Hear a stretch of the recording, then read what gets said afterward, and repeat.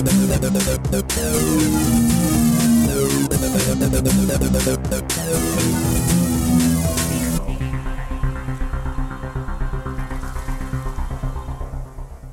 New Year! Welcome to the Flick Lab. How have you celebrated New Year, Henrik? Because it's the right movie for this situation. You know, we are time traveling now. So tell me how you celebrated your Happy New Year. I myself went to a little time travel myself and tried to find my lost liver somewhere. It's all eaten by Lapinkulta. Yeah, very rotten and completely lost. Should I call an ambulance or should I enter the laboratory? I guess at this point it's safer just to enter the laboratory. Okay, let me look for my latex gloves. Let's get this interesting. So I'm Karri, and this time we are going to look at Terminator 2. Wow, what a way to start the new year. So we're looking to kind of update the format slightly, at least for us. You could be expecting a little less jumping, hopping, going back and forth in the amount of time that we spend in the laboratory. Maybe the episodes will be a little bit more equal from this day on. We will see how this whole structuring that we have built for the laboratory works. Yeah, this is something that we ourselves haven't yet tried out, so there may be some growing pains. Yeah. With the podcast and with this new style we are trying out. So try to be patient. Yeah, I am indeed Karri, and if you haven't listened to this podcast before, I did study media, so of course I am the right choice for this podcast. My colleague Henrik is studying now, and he's going to be Master of Arts. So, excellent choice. It was either that or Master of Universe, and that title was already taken, unfortunately. Oh, yeah. Well, just a few more studies under your belt, and who knows? Yeah, never too many. Yeah. Well, today's movie is a beast. Let me just gather my brain cells together. This is a bit of an undertaking, not least because this is a pretty important movie for me. This could be said to be my favorite, if there is such a thing, my favorite, well, let's say favorite action movie, to be kind of adult here, for God's sakes. And I have done with my family members and my friends this homemade Terminator 2X movie, which we will kind of talk about, of course, here as well, because it's part of something that belongs to me, belongs to my relationship with this movie. But today's role, my experience with the film, I can only remember as far back as around, let's say 1997, 1998. I was recording this movie from a Finnish TV channel, Nelonen, which was a big new thing back then. I don't remember why I recorded it, but I have a very faint memory that I had seen this movie even before this airing, or perhaps only parts of it. And I was interested about the aspect that Cameron has said that the fact that Terminator can do whatever he pleases in his environment. Yeah, so this is kind of carrying on from my theme in White Hunter and Black Heart as well, in the sense that there also I was fascinated by Clint's character who did what he wanted during a film shoot. And I was also really lucky to catch this movie on the big screen in August 2003, when Finkino re-released it for a couple of playbacks in Helsinki in the legendary Bristol Theatre, which sadly was discontinued in 2010. It was okay. I mean, it was an obviously old cinema, very old style cinema. It was, it's culture history, but it wasn't my favorite cinema of all time or such. But yeah, it was great, and they were able to show the 70mm film and the aspect ratio. That is an experience in itself. The level of clarity and details that you can see in the image when you go to the theater, it makes you respect the movie in a whole different way when you look at it at home in, say, the year 1999 and you're having the pan scan airing. What's your experience with T2? I'm sorry, I wasn't listening. What movie are we talking about? Oh, it's Terminator 2, was it? Oh yeah, it's a piece of shit. No, I came in contact with the movie in my childhood also. I originally got Terminator 2 also from some of the TV airings. If I remember correctly, most likely was once again the famous Finnish broadcasting station Yle. And I guess it was one of Yle's airings where I originally saw Terminator being, of course, hyped as fuck for the movie Yeah. since it has Arnold Schwarzenegger and robots punching each other. So already, without seeing the movie, I knew that this is going to be just around my alley. Yeah, the movie that fits for many people. Perhaps not as many as something like Lion King, but Terminators. Yes, it works for the kids as well. That it does. Although I have to say that it was kind of a painful process to revisit the film now for this podcast and actually look at it with the critical eye we have to have here on Flick Lab and seeing all the little details and things that just do not work out in this film. So thank you. Okay, this is going to be a sacrilegious episode. Yeah. You ruined Terminator 2 for me. Me? Thanks, Punch. What did I do?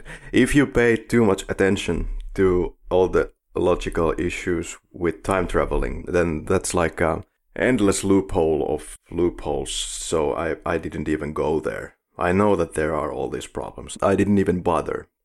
Yeah, well, lucky for you, James Cameron sure as fuck did. So... You really can't actually try to make a podcast or critical analysis on Terminator 2 and not touch the subject of the time travel. Yeah, okay. It's good that you are touching this subject and ruining the movie for us tonight. I was looking at all the other directions this time. Well, anyway, today's movie.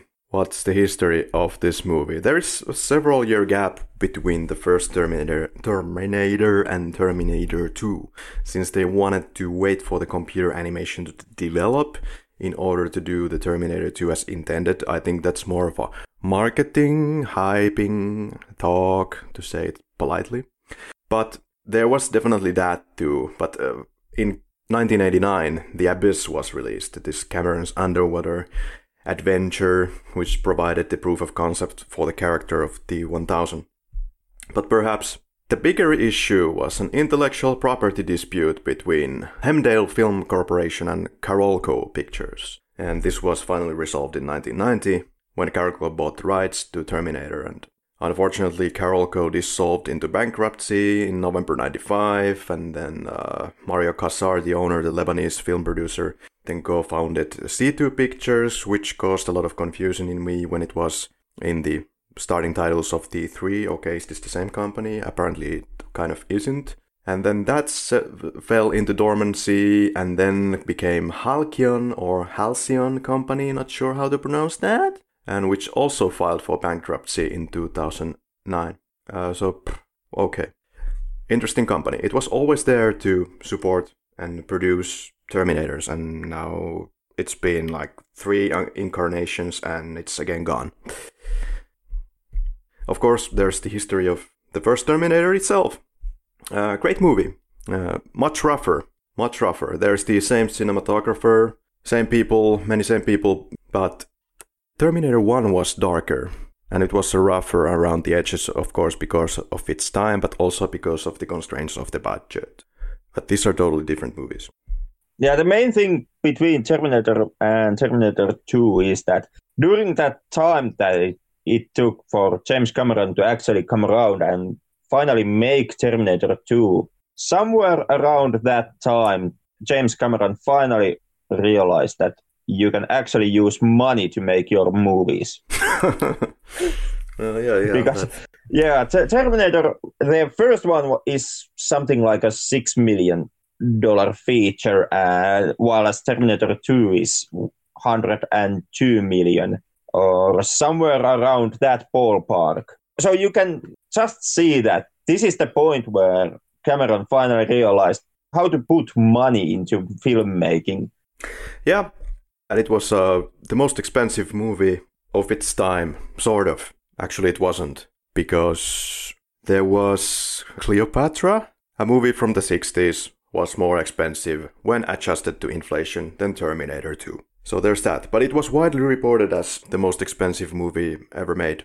But because we're the Flick Lab, we're going to ruin this aspect as well. It wasn't. So carrying on. Terminator 6. This is also why we're covering Terminator 2 now. Because it's not only one of my favorite movies of all time. Hopefully yours too. I don't know. Maybe I ruined it forever for you now. No can do. But Terminator 6 is coming shortly. Well, this year. So, a timely episode. Synopsis of Terminator 2. Is it you or me, or who is going to handle this beast? Maybe I should invite my mom. Go ahead. I have noticed that we get more listeners every time we have a guest on this podcast, so... I was trying to coax her to join. Äiti, tuletko kertomaan, mitä Terminator 2:ssa tapahtuu? Mä sanoin. Mm-hmm. She's already writing you out of her will. at this moment, I know that silence. But yeah, basically what Terminator 2 is all about. It's a take on the subject why, whenever crazy hobo Steve comes to bother you on a public park yelling how the end is nigh and it's apocalypse and the judgment day is coming, you should clearly listen to him. Yes, absolutely. And Terminator 2 is the story of one Terminator appearing in 1995, or is it 6 or is it 7, who knows. And then there is another Terminator who comes to 1995, 1996, 1997, somewhere in that ballpark. And one of them is hunting for John Connor and one of them is protecting John Connor. And the one that protects him more, the one that keeps him alive, happens to be the winner of this movie. Spoilers. Yeah, if you haven't seen Terminator 2 already, there is just something wrong with you. Yeah. I would say that everyone knows what happens in Terminator 2. I have to say that almost all of the people that were acting in my Terminator 2X, they had never seen Terminator 2. So I had to explain them, all of them, about the Judgment Day and then how this thing works. And but we got it rolling. That may also kind of explain how you managed to get your actors. Yeah. Is this some kind of a under the rock joke? No, it's more of just a quip on how daunting task it could have been to actually play a part in your little indie feature if you know the multi-million institution that is the Hollywood version. As much as I enjoyed your version of Terminator 2, I must confess that the nakkikioskitappelu that you have in your film it's not exactly the steel mill fight that we have in James Cameron's version. Oh, you're not saying. I could see that there were some pixels in the special effects that were just not completely up to par. Yeah, we took a lot of shortcuts, didn't we? Yeah, it was... We were thinking where we were going to shoot this, and then one day I was walking past this industrial site, and I decided, okay, we have steps, we have something where to smash people, and I have... Yeah, it's done, it's decided in 5 minutes, some of those things there. You can see it. But that's kind of the awesomeness of it sometimes, in my opinion anyway. Since you mentioned the location scouting and how you managed to find something that the actors could use to hit each other in the final fighting scene, I have to ask, how much effort it took from you to find the world's smallest piece of 2x4 that can possibly exist? Because I have seen fucking toothpicks bigger than the piece of plywood that your actors use in the final fight scene. If I remember correctly, it was found at the site, and we just used it. Yeah, so, yeah. Terminator 2X, it was indeed this little thing I did from 2004 to 2007. Yes, it took way too much time. We shot it in 2004, 2005, and then I finally finished it when I got off my laziness in 2007. me and my old friend Sami, we have always been big fans of T2, so we also wanted to shoot something with a camera, and so one of us had the brilliant idea of basically remaking T2 with a zero budget, but we had only one camera, and next to nothing else. We had no lighting, no camera stands, no crew, no storyboard, nothing except this script and a shooting calendar of sorts. And that was the fun challenge we wanted for ourselves, to see what would happen if you just roll it and roll it just with basically nothing and see what happens. Well, the end result is there on the celluloid. So you have to understand that we did this. This was never supposed to be a serious setup, and we didn't want it to be. And if you don't know that background, then you automatically will probably hate it. But perhaps that sometimes made some actors crazy, because of course the adults wanted clarity and clear shooting schedule. And then there was the infamous camera malfunction and other stupid problems. So finally what was supposed to be around a month's shoot dragged into 2 summers and a couple of shoots in December. I struggled to complete it, but at least it took less than the Chinese Democracy from Guns N' Roses to complete. I was kind of referring myself sometimes to Axl Rose, like I was saying as a joke to everyone, you'll see it when you see it. But we finally got it out. Well, I hope it was at least a little entertaining for you. I must say that at least seeing the movie, I did not notice any effect that would have come from stretching throughout the year. Well, that's good. It's funny sometimes to look back. You have one scene of one person walking, shot from this angle, and then the year changes to 2005 and you see him from this angle, and then it changes back to 2004. It's all craziness. Yeah, I did not notice any of that. So in that sense, there was really great consistency when it came to your indie feature. I have to point out that this was indeed made before I even finished my media studies, and I had next to no experience of almost anything like on a more professional gear or stuff like that. Looking at it now, I would do almost everything differently, and if I'd carry my whole extended family to the picture like that, I would take the quality way more seriously. But this film became exactly as good or bad as was the effort or the scale of the operation during its filming. But that being said, going off only by memory of scenes and cinematography of the original during filming this, just imitating that and throwing some jokes and ideas into it, how to come by our limitations of preparation, tools and understanding of cinema, basically pulling this movie in its entirety straight out of my ass. Right there and then, it's not too bad in that sense. After seeing it, after a few years, I kind of surprised myself about how smooth the pace was on the truck chase action scene, considering all that I just said. It's my favorite moment from this one, but yeah, no particular defenses here. It's what it is. Yeah, this is exactly the reason why whenever I had found myself tied into these amateur film projects, I most definitely have made sure that I have deleted all the evidence of them ever existing. No. I've burned the scripts, I've formatted all the disk drives, then I've misused those disk drives for years so that they broke down on their own impossibility at the end, and today there is no solid proof to be found anywhere that I've ever would have actually taken part in an amateur film project akin to your Terminator 2X. That's not true. You can't do that.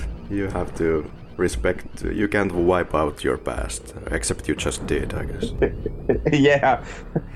That is the kind of the professional way of dealing with your amateur film history. You deny it, you erase it, and then you spend the rest of your life pretending that it never happened. I've been eternally sad that we had a James Bond film that we shot back in 1997 or something. Somebody lost the tape. Funny when it comes to the relationship of Aku acting in the movie as John Connor or Joni Koivu and Vesa acting as the 810.5. I would say that you could draw parallels with the relationship of Eddie and Arnold. They were truly like the best buddies at the set, always cracking jokes, and they still are. They spent a lot of time together. playing around and having a great time. But alright, if you want to look at this masterful piece of cinema, you can find it on YouTube, for example. Terminator 2X. Let's move on. So, Arnold Schwarzenegger is one of our main actors. Obviously, we're going to be very obvious here because everybody has seen this movie, but hopefully that's one of the reasons for you to listen to this podcast tonight.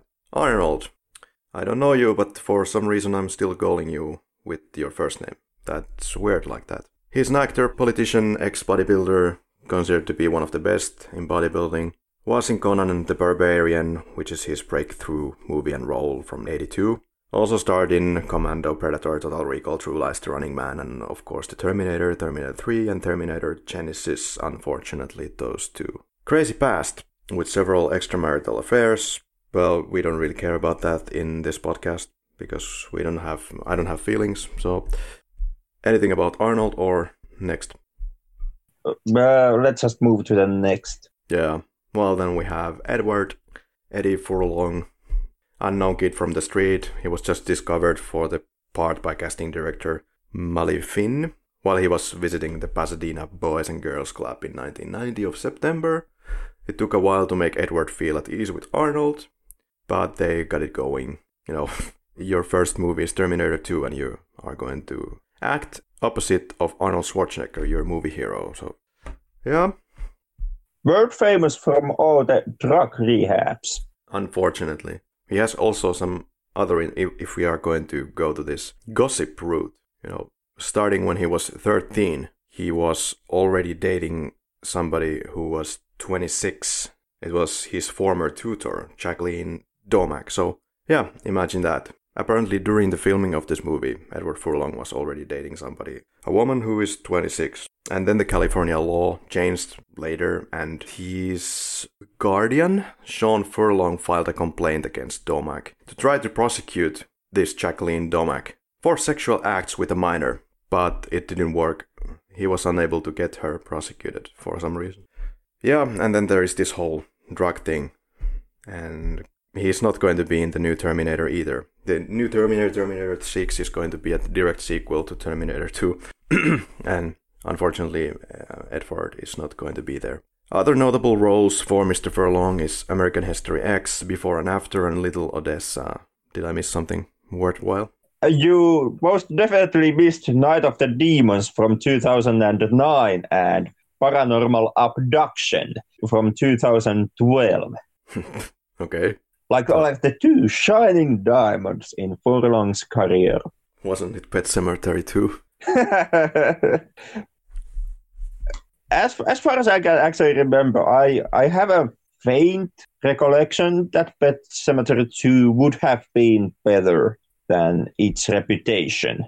Yeah. It was I could watch it. Yeah, no. Yeah, it's really hard to say. It's been years since I've seen Pet Sematary 2, but the biggest problem I had with that film was that it kind of tried to do this balancing act between a dark horror story and these weird comedical elements that were inserted into the film. And I really hated the comedical elements. Oh, but come on, who doesn't love the scene where the dad of the family sits in the table at the house eating and being a total pig about it, and then there is Edward Furlong and some other kid terrified and trying to fake their laugh when watching this train wreck. It's a scene that could have worked. Like, there was a good idea behind it, but goddamn does the material in that scene suck. It's about as bad as the kill by the BMX bike that happens, was it later in the film, where the dad, now zombified, kills that one bully with a BMX bike, using it kind of like a saw, something akin to that. Okay, sounds like the Halloween 5 script, yeah. Linda Hamilton, I couldn't find anything that noteworthy. She's been a lot on television. She was born in Maryland, was married to Cameron, was it around 97, and at the time she suffered from depression and bipolar disorder, which ended both of her marriages. and explains Dante's Peak. Tell me more. What? You haven't seen Dante's Peak? I have, so... The terrible volcano movie with Pierce Brosnan. Yeah, okay, I was thinking that you were insinuating that she moved to that role to get romantically involved with somebody else, but let's forget that.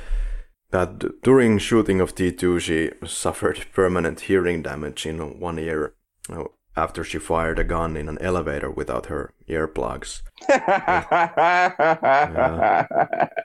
Yeah. I it's nice to hear because I was watching that scene and actually thinking, you fucking idiots. Yeah. Having a firefight in an elevator shaft.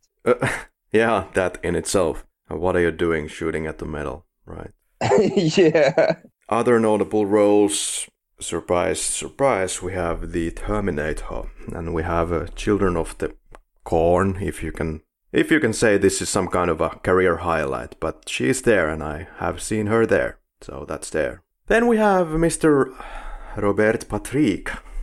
Cameron was looking for someone who can perhaps resemble a bit Kyle Reese, to again perhaps fool the audience in the beginning about the two Terminators characters' motivations. Because James Cameron said, quote, if the 800 series is a kind of a human panzer tank, then the 1000 series had to be a Porsche.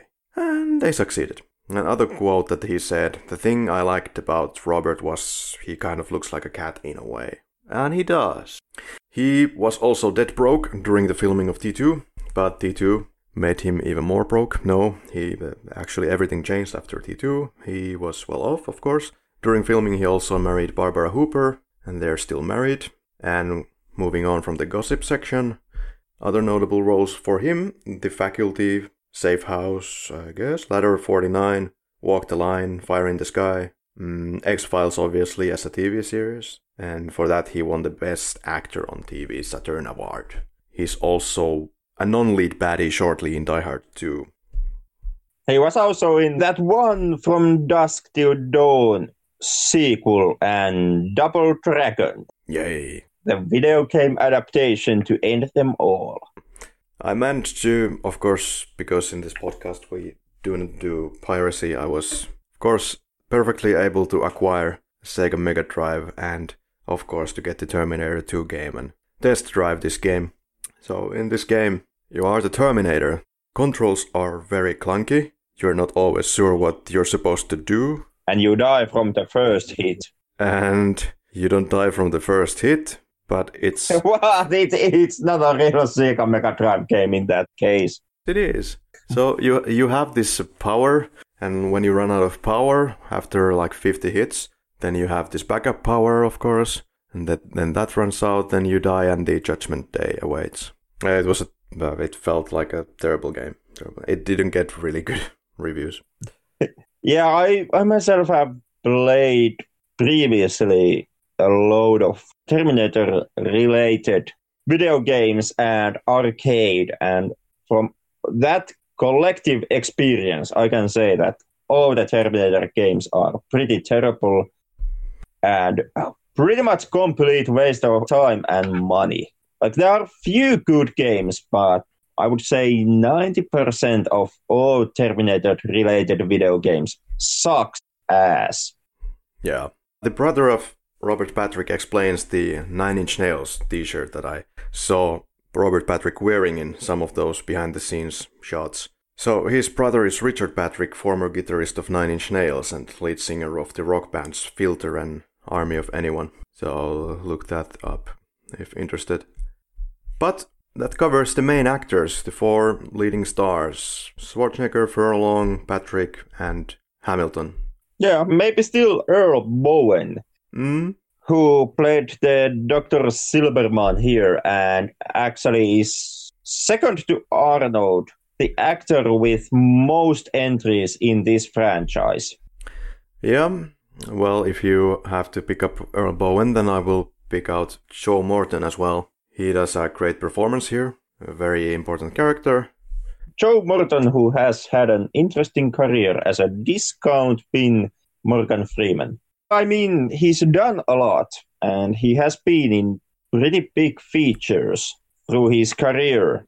Like, Joe Morton is a man who you've seen countless of times in very interesting Hollywood features, but whose roles also have been something that, well, Morgan Freeman has done them in some extent previously, and whereas you remember Morgan Freeman extremely well, you most likely won't even notice Joe Morton.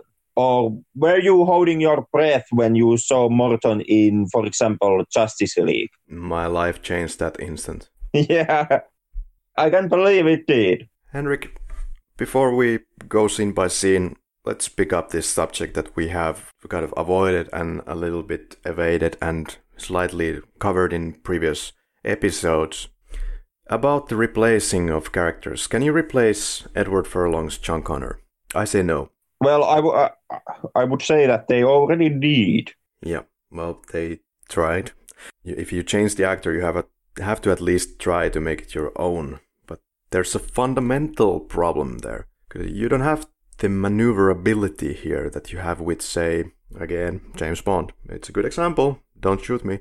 James Bond never had a solid continuous timeline with several Bond actors. That much is clear. But James Bond never really rebooted itself to the point of imitating some previous actors' steps. They were really their own force to reckon with.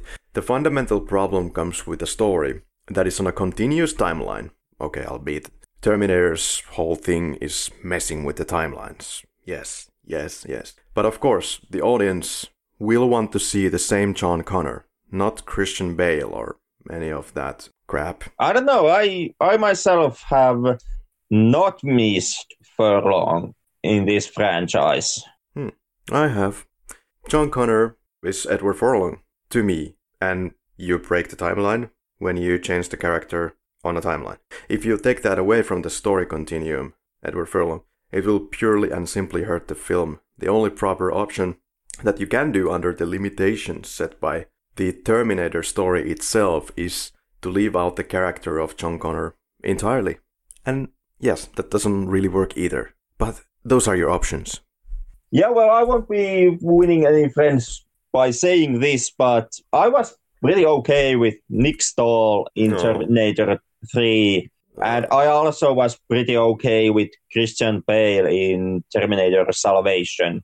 I could barely go through Terminator Salvation. Yeah, I said I'm okay with Christian Bale in Terminator Salvation. I did not make a statement that Terminator Salvation would be a good movie. Praise Lord. But it does have some interesting ideas. Terminator Genesis had some interesting ideas. It's just too bad that it destroyed the series. Well, destroying the franchise in itself is an interesting idea. Terminator 2. It starts with a highway shot. Wide shot of a highway. Intercut with kids playing in the playfield. And then the suggested explosion happens and everybody dies. And then we cut to the future scenes and we have the James Cameron's Blue Collar at play. Right there. These puppets, so-called endopuppets, are 1/3 scale. From the first film, they were go motion animated in front of a pair of rear projected VistaVision plates, showing a smaller scale miniature landscape and explosions. So there were two versions of puppet shots, and they were then rear projected side by side behind a pair of full-scale endo puppets from Stan Winston, which were shot handheld. Then animated lasers were optically added to finalize the final piece. It's great work and it's quite seamless. Sometimes you might see some of this little shaky motion in the flying apparatuses. You can see the money here.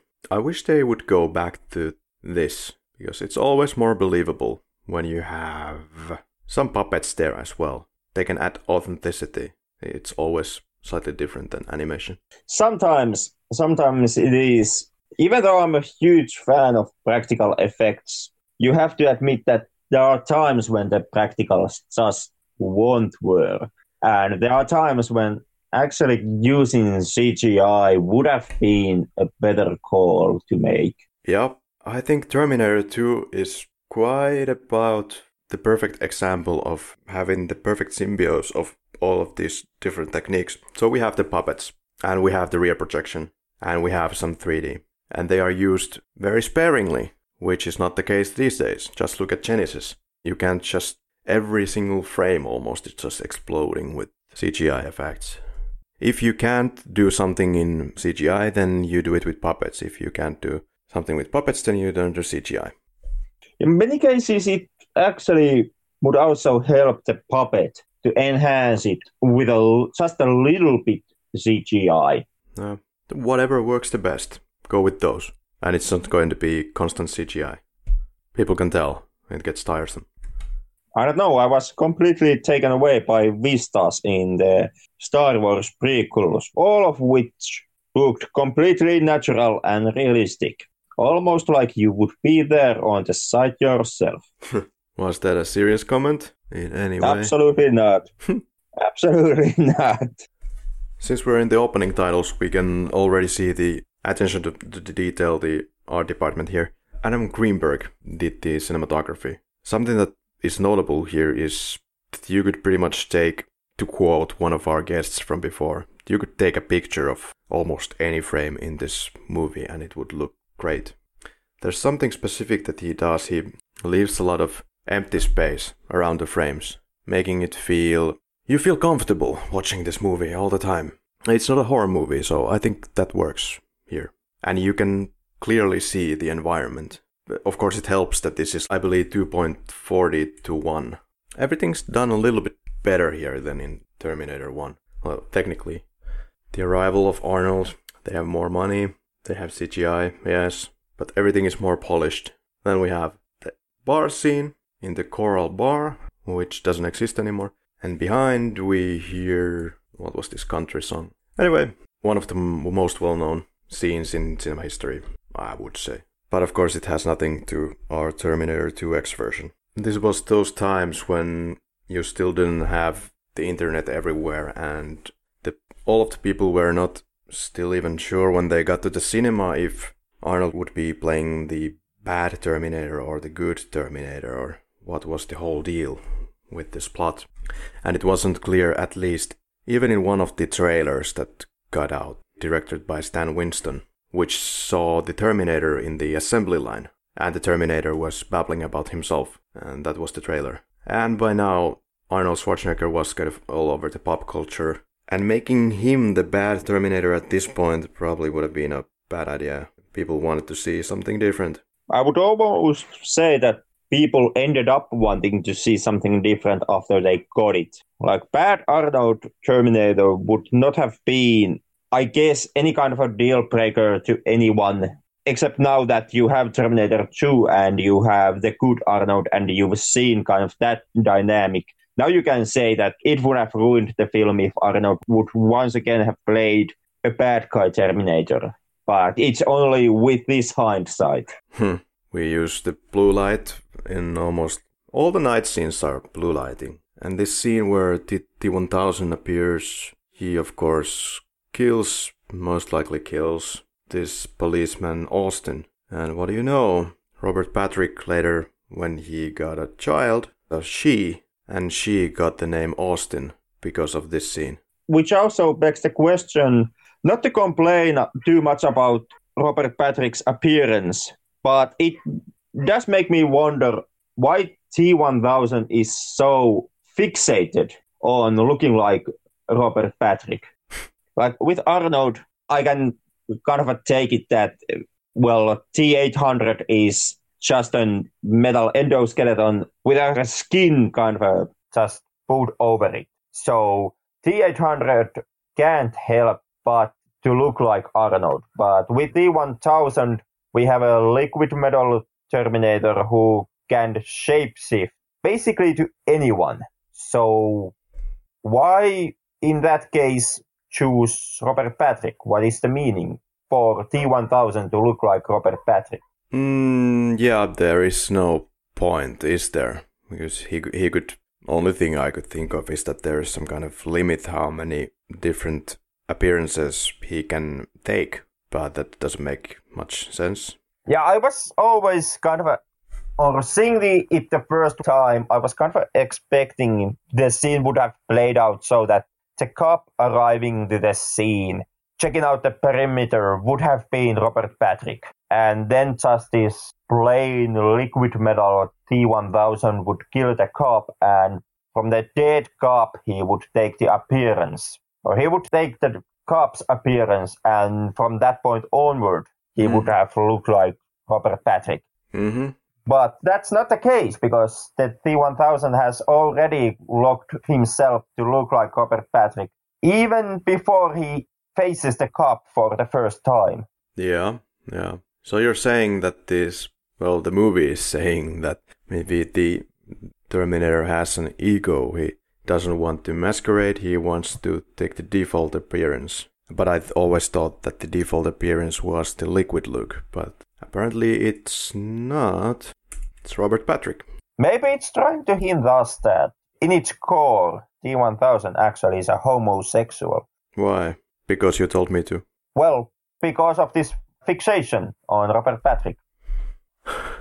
The legal guardians of John Connor are Janet Goldstein and Xander Berkeley. Next notable scene is Sarah in the Pescadero State Hospital for the criminally insane. Showing you that Sarah Connor may be a super capable warrior woman, but she still does not have the brain power to just lie about her motives when originally being arrested for trying to explode the Cyberdyne. Exactly. I really like how this movie is shot. Everything is where you want it to be in the frame. I don't know which version you have. I have the extended remastered version, so I have all the extra scenes. For example, now we have the scene where the two guards in the hospital are hurting Sarah in her room. Have you seen all of this? Yeah, I also have. I have the Finnish Ultimate Collector's Edition, or the 3-disc DVD version of the film, which also has the extra 16 minutes of, in the end, somewhat unnecessary material. Yeah, don't know if it was the fact that I've seen this movie in the theatrical form so many times that many of these scenes felt unnecessary and distracted because of that, or is it because they are really unnecessary, and most of them are. I do like the scene where we go inside Miles Dyson's home and you get a little bit more about the Miles Dyson character. So you understand that he's not just that he's a family man, which is important because, in the theatrical cut you see that he is a family man, but you don't know if he is completely religiously involved in this project to the point that he would prefer not to destroy this chip, although he helps to do it. But yeah, I think it's nice that you get the full picture of this guy. I don't know, to me, the extra scenes that we now get with Dyson does not bring anything more to the character. I got Dyson as a character pretty much to the T on the theatrical cut already. So these extra scenes do not give me anything new, any new perspectives on Dyson. In theatrical cut, you still have, the scene at Cyberdyne when he's looking at the endoskeleton arm and the guard is asking about the family. How's the family? Yeah, that gives you something still. Yeah, you see the family in the theatrical cut, and yeah, you do, but and you see them caring for each other in the theatrical cut. So basically what you get now is few lines of material. It's not essential to have this Miles Dyson scene, but it was nice to see. But the fact that Miles Dyson is already established before they get to the Miles Dyson building, that's enough, I would say. But to me, the most you actually get from these new scenes is the movies. I would actually say somewhat problematic approach to civilization, which seems to be kind of the running theme here on Terminator 2. What's that about?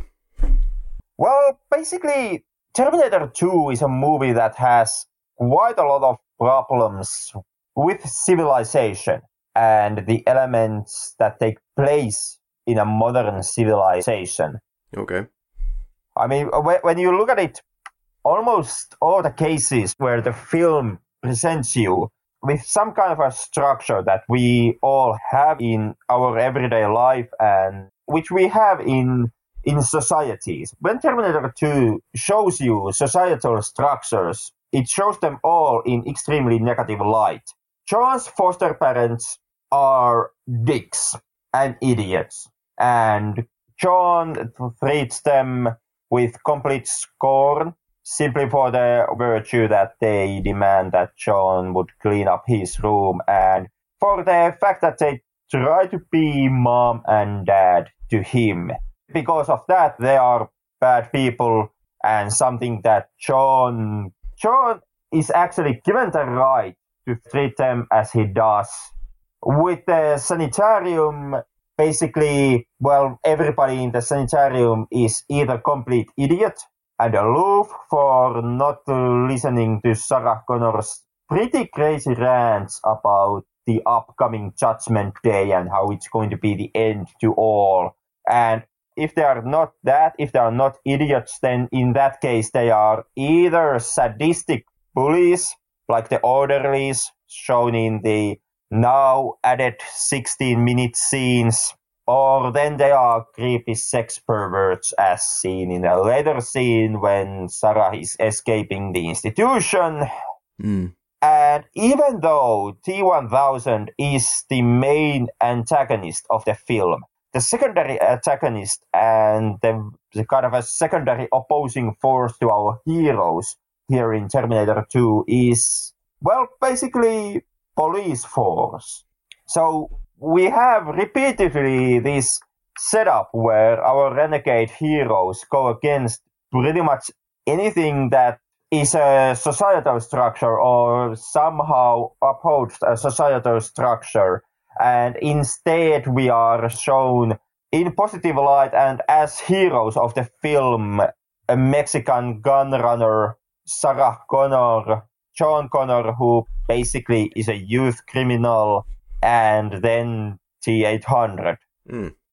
Well, when you have supporting actors like the foster parents, to make them interesting to the audience, you still have to pick some quality out of them in that short amount of time to make people care about them or make people hate them or whatever the emotion is that you're looking for. Therefore, there are going to be DICKs in this case. And it's obvious that the people in the Pescadero State Hospital will treat her as a lunatic. So in that sense, they are not treating her incorrectly, except, of course, the beating and the sexual perversion or whatever that was going on there. Yeah, but basically, in the film's scenario, in the end, it turns out that, well, the people in the sanitarium were at wrong. And Sarah Connor was right. That is the whole setup of the fucking film. And by that virtue, the people in the sanitarium are doing to humanity in itself a disservice by locking Sarah Connor up. Because basically what humanity would need is completely the opposite. It would need Sarah Connor to be taking care of John, even though she's a pretty shit parent, and just going around, running free, collecting guns, collecting explosives, trying to explode public spaces because Judgment Day.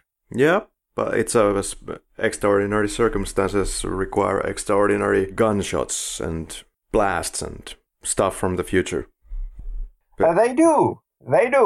But basically the only thing that is anyway a saving grace to Sarah Connor, or even to John Connor, the main, I would say, target of the film, is just that. It's the extraordinary circumstances.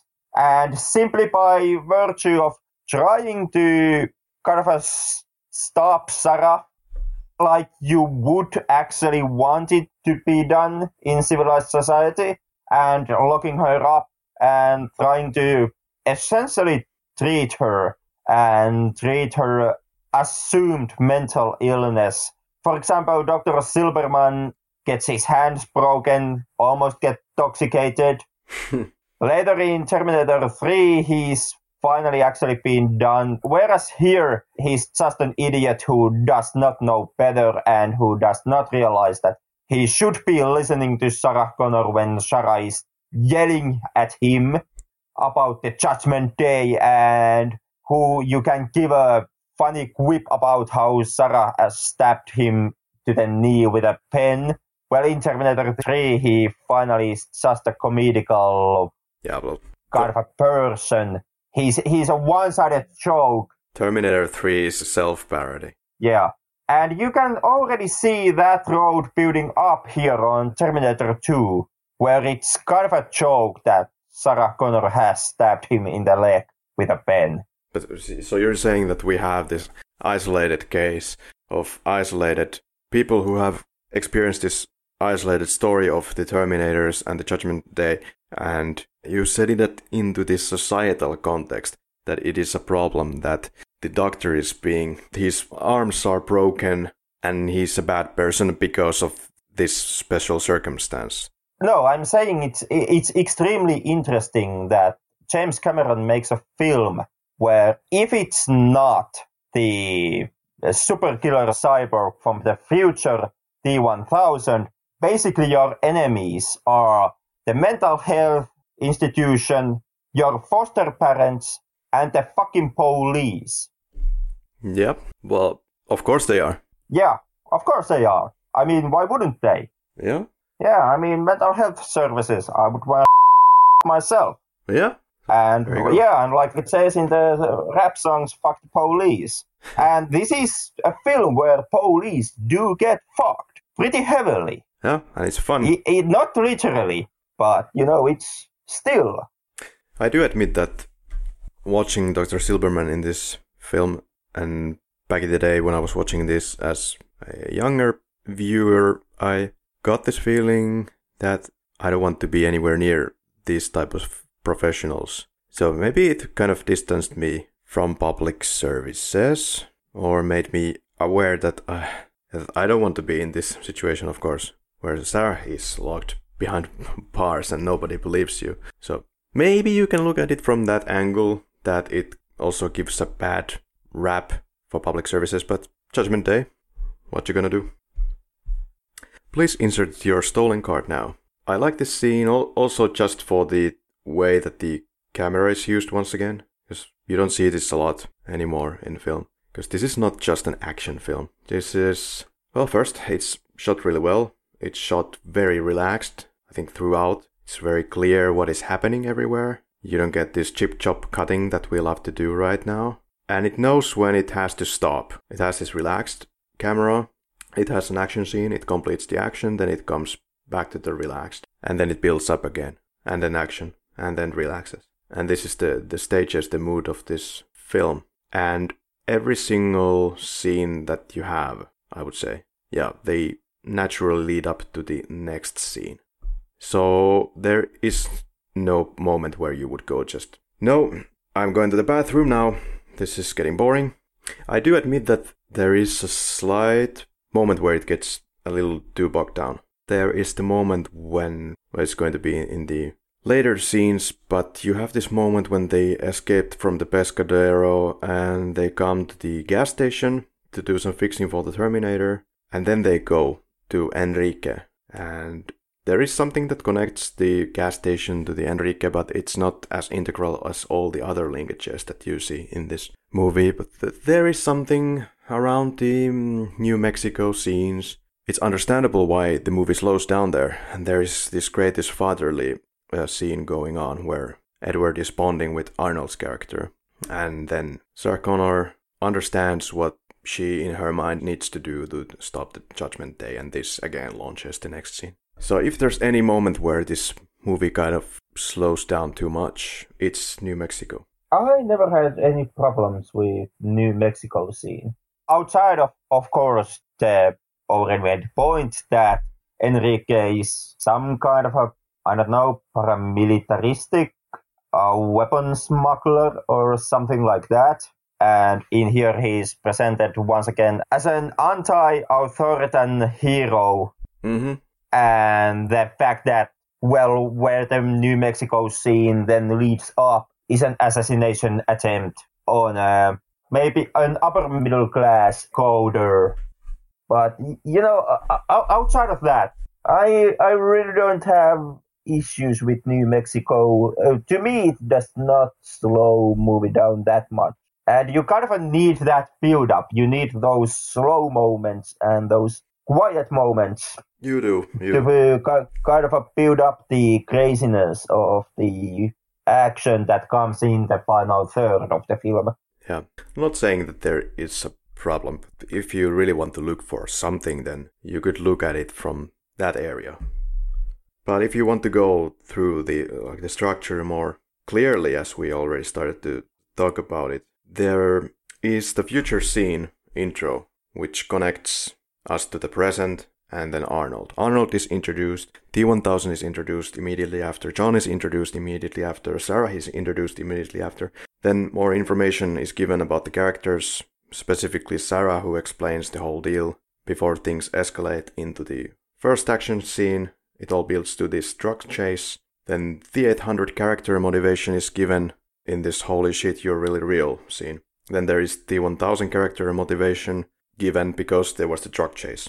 Then we have more character development of the 1000 in hospital chase. The whole group is now together. The hospital chase leads to stopover at the gas station. Now the gas station, more T-800 character development, but the scene could be argued to lose something when its goal of showing Sarah trying to destroy the microchip was cut away in the theatrical cut. Yeah, even though I didn't really need that scene. But that scene maybe loses something there. There is this moment where Arnold tells that the computer is self-learning, a learning computer. So that's important information, yes. Maybe that scene could be slightly shorter, so you can get the whole show going into the New Mexico. But then it finally goes there. Between this gas station and Enrique, the movie rightfully slows down. Enrique's scenes give clear motivation, however, to move to Dyson scene, and the Dyson scene slows down again the pace, perhaps too much when they talk together around Dyson's kitchen. And Dyson's scene again naturally moves to Cyberdyne scene. And the Cyberdyne scene moves to the quite long third act, right? And then you have the satisfying ending with plenty of emotions and food for thought about the value of human life and blah blah blah, and roll credits. So basically it never lets go. And that's great. No complaints, just overview. But to get back to tracks, to follow the movie somewhat, T-1000 is searching for John Connor, T-800 is searching for John Connor, and T-1000 gets the lead of him being in the shopping mall called the Galleria, right? Yes, the Galleria. Yeah, it's a real shopping mall in Santa Monica Place. It's called Santa Monica Place. It was refurbished recently. It's in California. So it may or may not look like what it was in the film. That's where we go anyway. And we get through the back door to the scene where the Terminators meet. Now, this is, of course, cinema history. And when the T-1000 bullet holes heal, we can see that. Those are always CGI. When the bullet holes appear, those are always physical gags. Spring-loaded from the inside, triggered by a remote control radio. This could be the perfect moment to use something like that. What is not CGI today. We have T-800 with the box with the roses. Well, is it an obvious reference to Guns N' Roses? Yeah, it is. I don't know, I was hesitant on calling it a reference. Yeah, I do not know at what point they were signing the deal with Guns N' Roses, but must have been kind of early on, because they also had the music video with Arnold. So I could draw that conclusion from there, which is probably... Okay, yeah. But who knows? Who knows? In the original script, or what James Cameron wanted to do in the first place, it was some other band, which could explain the horribly awkward burr from the side actor, the friend of John Connor, when they are using the bike to get to Galleria. Because maybe that brr was supposed to be something that is actually in sync with the song that was previously intended, and maybe that played on the background at the set, who knows, but now it's You Could Be Mine and it's just brr. Yeah, could be. Hard for me to say, since I am not... Why can't you say it? As well aware. You are the T-1000 of movies. I'm trying to take that one as a compliment. But yeah, I'm not as well versed in the movie music collaboration. Well, don't know about that. These stunt actors are pretty expertly hidden. You see John Connor taking the bike and getting out of the parking lot and then almost driving over somebody immediately. And in this scene when he's almost driving over somebody immediately, that is of course a stunt actor there, but it's pretty well hidden and kind of probably the same height as Edward Furlong. It looks like it. You really have to pause this movie, and I think you must have the Blu-ray. I think I remember watching this movie on VHS or DVD before, trying to see if it was indeed Edward Furlong or somebody else, but I couldn't quite tell from this shot. But when it progresses, and so the motorbike enters the highway in California, and right on entering you can also say that there's a stunt actor at play, but again you really have to kind of stop maybe on the bigger display you can see that it's actually not Edward Furlong. Also, you perhaps see Edward Furlong's face or physical appearance change during this movie, because in the beginning of the movie, I believe he's older than in New Mexico. New Mexico was some of the first shots shot for this film, and there he is a little bit more childlike than on the bike, I would say. It's once again the crazy timelines of this franchise. Yeah, the shooting was really long, something like 170 days, was it? So a lot can happen in that time in young people's world. Also, I believe his voice changed, and that caused some problem in the post-production, and not to mention his height. And in some scenes they had to do something to the height difference. Edward Furlong got some hole that he would have to walk in, so that the height would be the same throughout the movie. That's what you get for getting somebody who is 13 into this production. Yeah, goddamn child actors. Well, we get to this flood control channel of LA. So they changed the course of our entire river to get this scene apparently made. This is also a very relaxed action scene. You know, watching this, you were almost expecting that this would get even wilder and crazier, but it doesn't ever go overboard. One of the biggest things about Terminator 2, for why it works for me, for many people I believe, is that, well, first of all, let's take something like RoboCop. Ridiculous, right?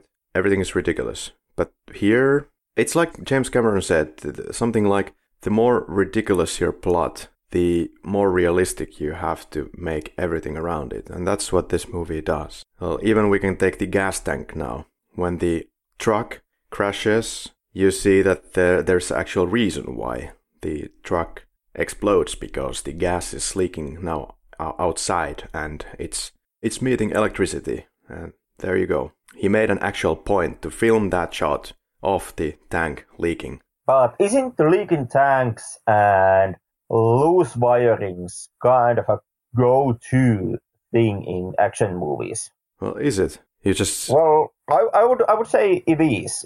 I mean, that's a setup and a payoff. Setup and payoff that is kind of a constantly being used, especially in action movies, where they show that something is leaking gasoline and then something enters that gasoline and thing goes boom. Yeah, you know, maybe you would still agree that there are attempts to...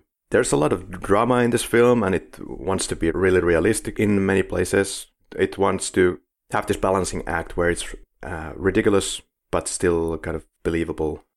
I'm convinced that in my Blu-ray they have digitally changed the stunt actor's face, especially in the scene where it's most obvious, I think, unless I'm crazy. I remember the stunt actor of Arnold, when he comes down this ramp to the flood channel, you see clearly that his face is different. It's a bigger face.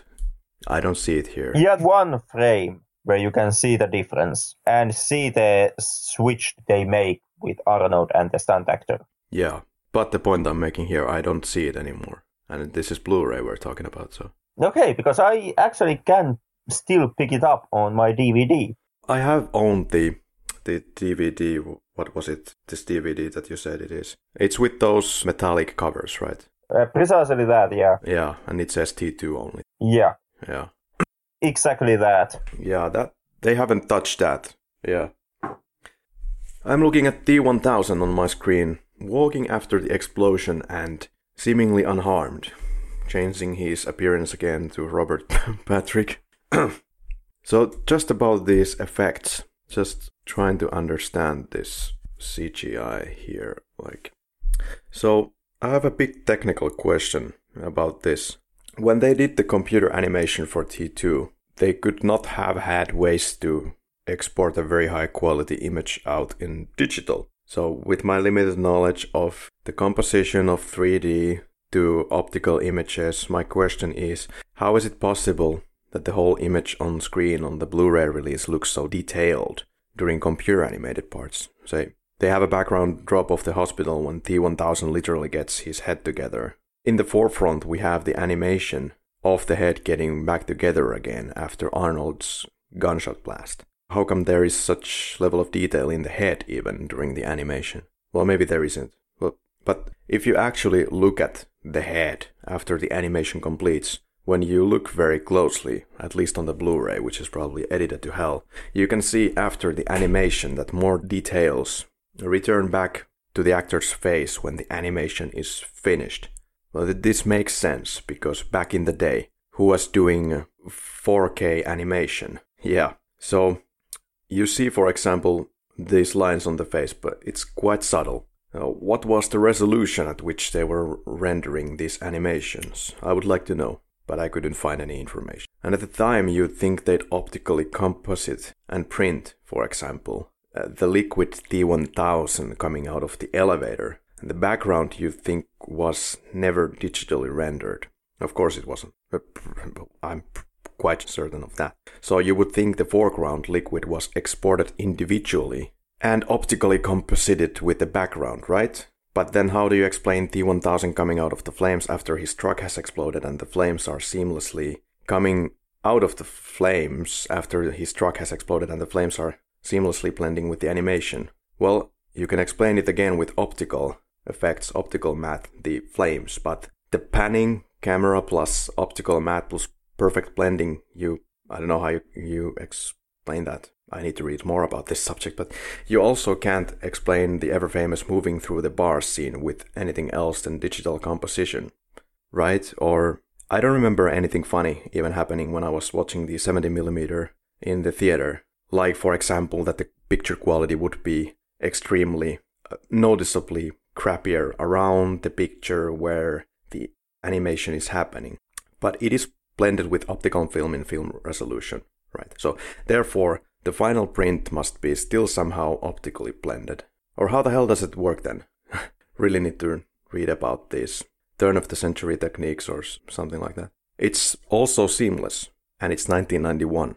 Yes, the animation itself looks very soft, and once the animation goes away and when animation is replaced with the film itself, you can see some differences in picture quality. Yeah. There's especially the scene of the Louis the guard getting killed. So I paid special attention to the way how the images behave when we see the floor and Louis walks off the frame and T-1000 starts to appear on the hospital corridor floor, right? Well, if you want to go to that scene, look at the leg close-up. Look at the floor, especially on the left upper hand corner when Louis is still in the frame. Then when Louis goes outside of the frame immediately after, compare that again, right before the T-1000 appears on the floor. You can see that the picture quality drops, it is more soft, and you will see that the picture will look more stretched, perhaps on your version as well. Perhaps because of an easy-to-do mistake in post-production with the animation clip, or some limitations of the software. And that picture stretch and that change in picture quality is still expertly masqueraded, at least on Blu-ray, when Louis starts to move away from the frame. So the digital clip replaces the film clip in stages. It's like a wipe. It's being changed in a sweep, beginning from right to the left, following Louis's foot motion. Don Stanton's real-life identical twin was here. Dan Stanton was the T-1000 version of Louis the Guard. The real actor Don or Dan was the one who was then killed. And there's also a puppet there, in certain frames there. And that's not the only twins of this build. There's also Sarah and her twin sister, who is in the end and in the mirror scenes when they are repairing T-800.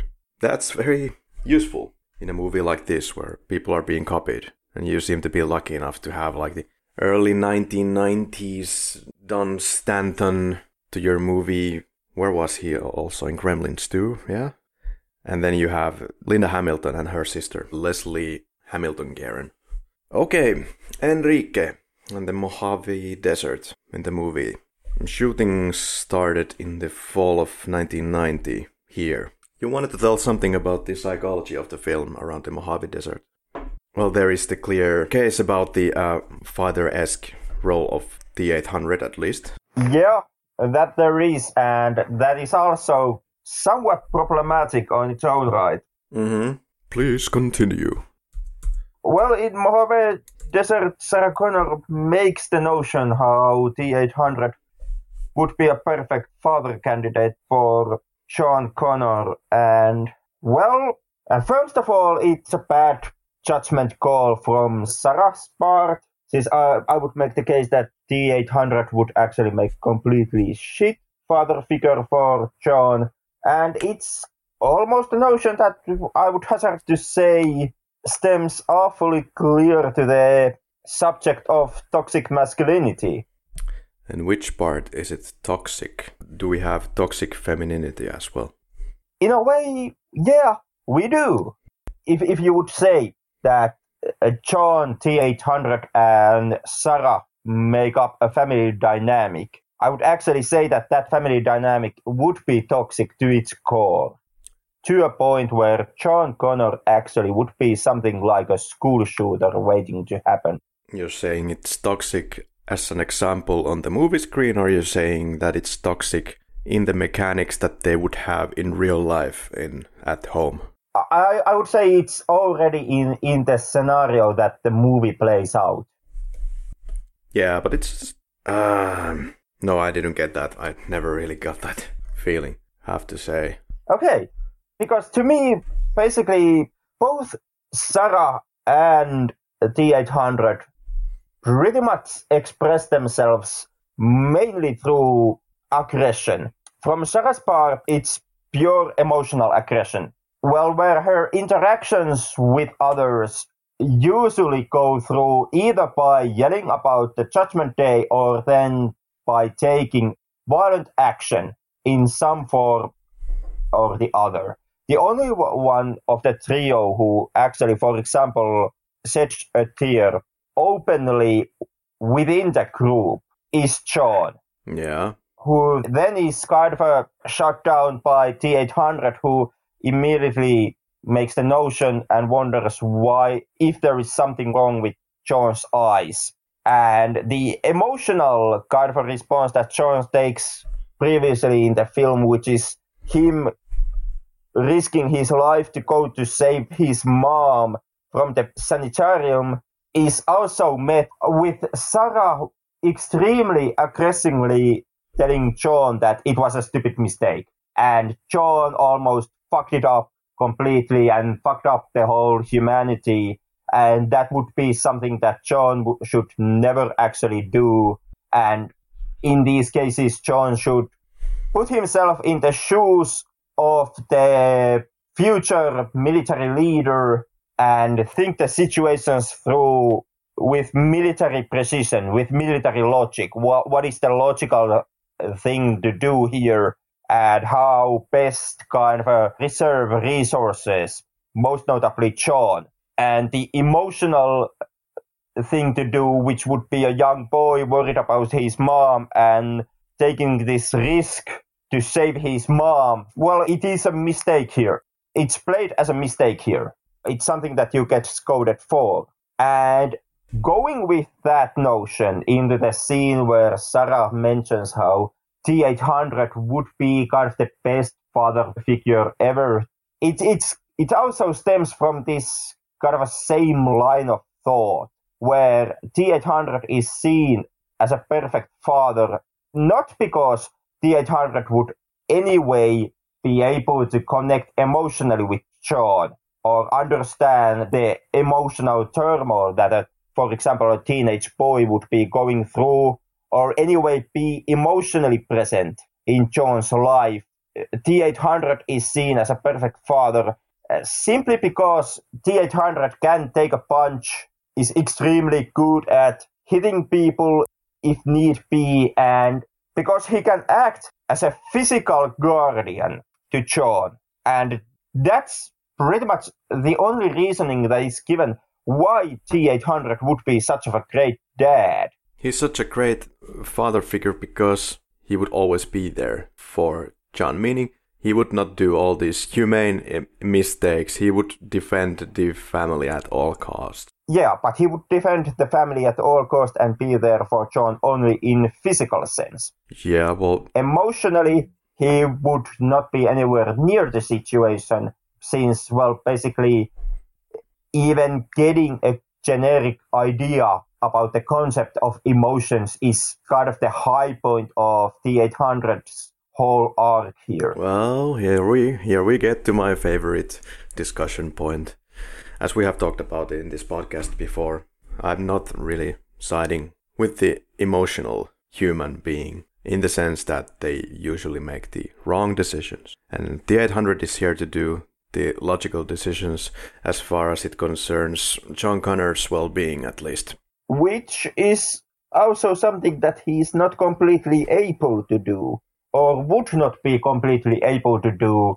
Would the film kind of hold its ground on T-800 being a cyborg? You're putting too much emphasis on what Sarah Connor is saying. I understand Sarah Connor's perspective in the sense that she has been in the mental institution for long, just doing push-ups and stomach moves or what have you. And then she finally gets out of there. And what does she see? She sees his son with the Terminator in a very dangerous area with the killer cyborg liquid polyalloy stuff.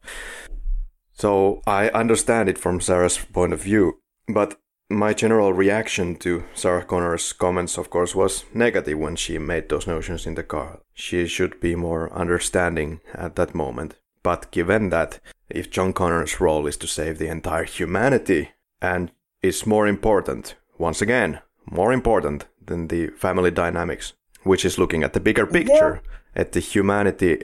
That's what this movie is about, saving humanity. That's what the movie is about. But can you imagine what it will be for John, for the next, 20 years? What about when John is 30? Because I can see a high school full of dead kids. Did you really take it literally what Sarah Connor said in New Mexico scene? That he would always be there, yes, but just a perfect father figure when she is comparing it against all the trash that she has seen before. And I don't think this is a feminist problem in any way. This is just making a point. I'm not making a claim that it's a feminist problem in any way. Yeah, but do you think that Sarah Connor would have made the perfect family dynamic with the Terminator? I don't think so. She's just talking. No, I think that Sarah Connor is pretty lousy parent. And the family dynamic with John living with Sarah Connor and T-800, would that be allowed to continue? Would be kind of a pathway to destruction, or at least one school shooting. And I think that from society's part, the decision to take John away from Sarah and locking Sarah up to the institution was actually the right decision to do, or at least would have been the right decision to do in any other scenario than the one finally given to us in the film where Sarah Connor is right and the Judgment Day is coming. Like, the upcoming Judgment Day is the only saving grace for what Sarah as a character has done previously and does throughout the movie. Mm-hmm. You take Judgment Day away and Sarah Connor is a complete train wreck whose look at the world is completely twisted, downright dangerous, and the harm that she can cause to John is alarming. Perhaps, but it's warranted what we see right here. Who's to say that she won't change, as she seems to change in the future scene? If you watch the extended scene, she's a happy grandmother taking care of her grandkids. In a dream sequence? No, in a real life sequence, which ends the film. That's the alternative ending. of one version. Yeah, I'm counting in only the official ending, the open road ending. Well, yeah. Well, okay. Fair enough. I didn't see this as a problem. Just to get rid of the Cyberdyne sequence, well, was filmed in Fremont, California. It seems the shots of Arnold and the car explosions on the ground level were both filmed at the same time, simultaneously. This is also what you can see suggested in the behind the scenes. Probably done to get a better continuity. Seems practical in this case, because you're going to destroy everything anyway. And T-1000 driving out of the window of Cyberdyne, done at location first with bike, then separately with a helicopter, then optically composited together. And they actually blew up a real 4-story office building, so that's the way to go when you make movies. Tanker chase, the helicopter that crashes is full scale. Tanker is quarter scale miniature, and also a full scale one, when they are using the tanker as a skateboard. Then we get to the steel mill factory. Lots of technical smart stuff going around with the how to do the lava. There are arc welders doing the sparks. Then there's a thin layer of water and oil and powdered sugar, which was flown down to create the effect of liquid metal with some lighting and some smoke added to complete the effect, and voila. T-1000 last malformed form is the pretzel man just before he drops into the water, oil and powdered sugar. There were also problems to break up a sweat during shooting. It was about 5 Celsius at the set, or 42 Fahrenheit. And as we discussed, we have the emotional moment with the Terminator, and the girls are said to be crying when they watch Titanic, and the guys are supposed to be crying when they see Terminator 2. So that happens or doesn't happen, and we roll credits. Just to kind of get the overview, the recap, the relaxed camera is there, wide angle, very, very good performances, especially from Sarah Linda Hamilton. Especially memorable is the one when she is in the hospital and giving the "it happens" talk from the recorded tape. Not crazy cutting. I think especially well thought out cinematography. Film seems quite sensitive. There's a lot of grainy moments sometimes. Don't know if it's how visible in DVD. Crystal clear motives throughout the film. No stupid surprises.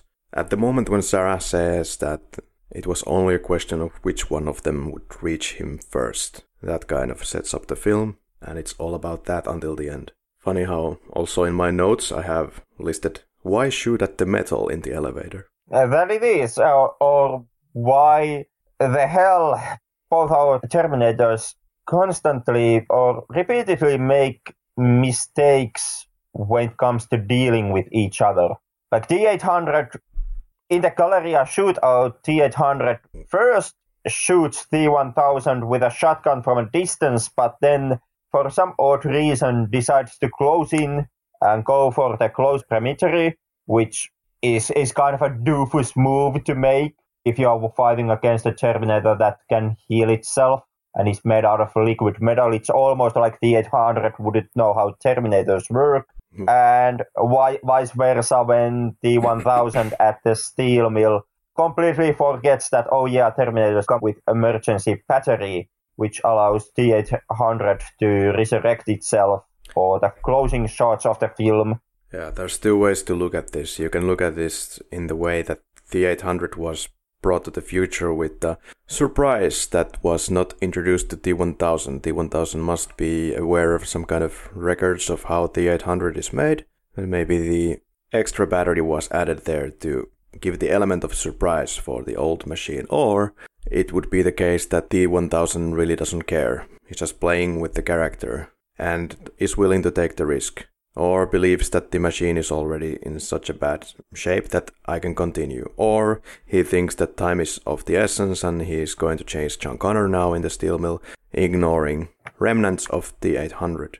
Yeah, or then the 1000 is simply counting on the fact that the 800 can overrun its original programming and let go of its obedience to John and the need to follow John's orders. And in that same vein, here, after getting so much damage, the 800 would kind of finally get tired of the whole situation and just go home.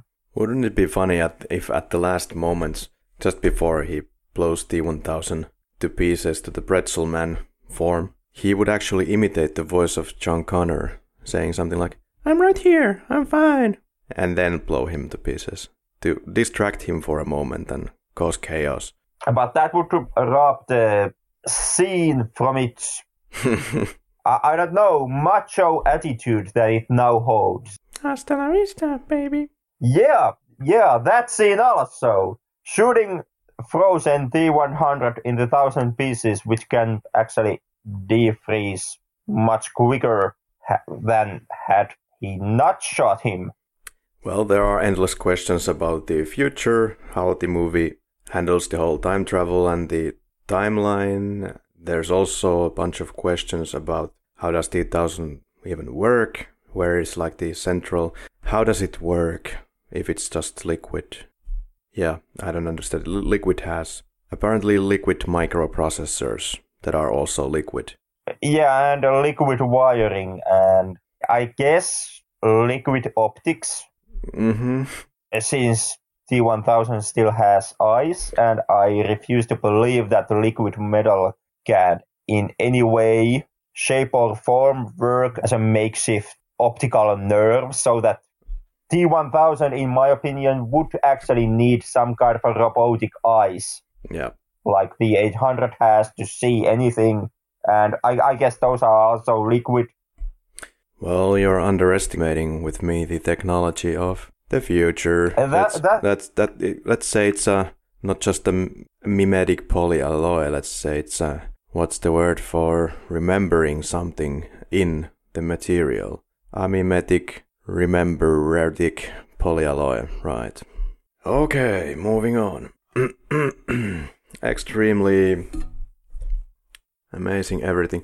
There's the extended scene before they come to Miles Dyson. There's a scene in the car with the Terminator and John is giving too much lecturing to the Terminator. It's like he's saying, "I'm not kidding, it's important." This is the moment where John Connor character gets a little bit out of hand. He's too smart for his age. There's too much emphasis on this philosophical stuff. John has advanced too much from being the tough guy vigilante to somebody who can actually explain the complex philosophical points about human life and human dignity all of a sudden. So that didn't work. Talking about Dyson scenes and scenes leading to Dyson, how did you feel about that one moment when Sarah Connor got on a high horse simply for having a womb and yelled at Dyson how basically if you are not a woman, you don't know what it's like to create something. Create life, and anything you create is evil. So what would it be your take on on the subject at hand? Is male creation evil? No, she's making the generalization, maybe rightly so, of course rightly so, that men are more violent, men have more tendency to, okay, maybe not violence, but destruction. But it was an uncomfortable moment. Perhaps some feminists would draw some more points about that. But go ahead, be my guest, Well, what do you want me to say? I'm waiting your examples on the further points to be drawn from the scene. Well, come on, don't leave me hanging here.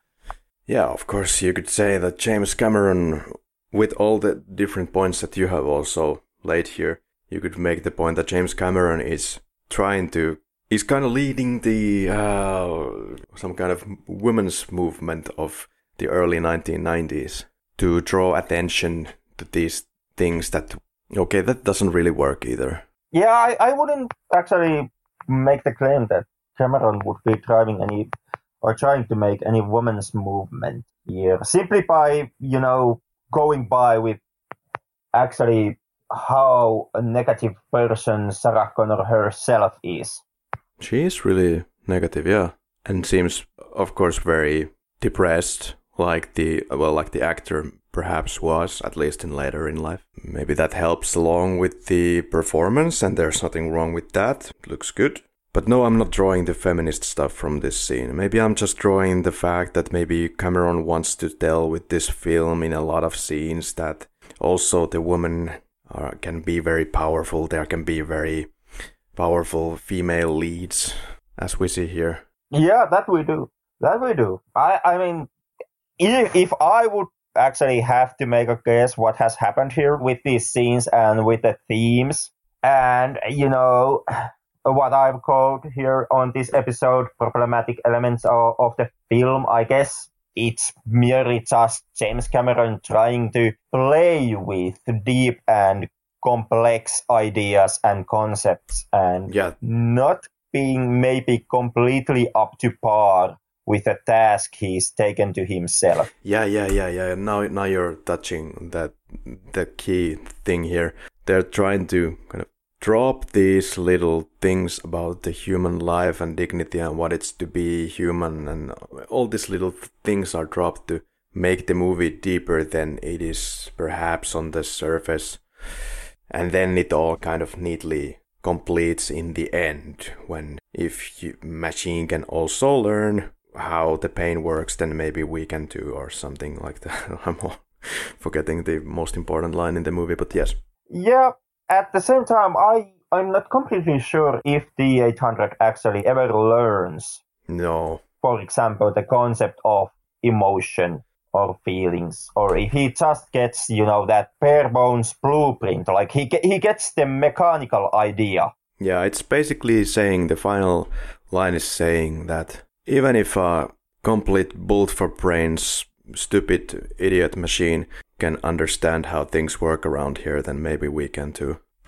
Yeah, but I would say also lies the problem that with us humans, we would actually need to understand more than just how things work. And in that sense, I mean, to me, the final lines about if a machine, a Terminator, can learn how to value or appreciate life or humanity, then we humans might also be able to do that. To me, it almost sounds like the movie is saying that on his final moments, the T-800 actually really learned about emotions and would have learned to see emotional value and this deeper value in humanity. No. And I almost would question that if T-800 ever actually could be capable of doing that. Thank you. This was the flick clap and goodbye and good night. Yeah, just kidding, but this would have been the moment we would have done that. so don't worry. After this episode, we can close the podcast for good. Yeah, well, we always want... This is what we set out to do in the beginning. Sorry to interrupt, but we started this with I started at least this with the intention that we can say in this podcast exactly what we want to get out of the way, what we feel, and then we close the podcast. That's what we've done, and we have trouble with this more scripted format. Yeah, and a more kind of a dynamic and more quickly articulated format that we are now trying for the first time. Yeah, it's like I watch this film, I pick the next scene.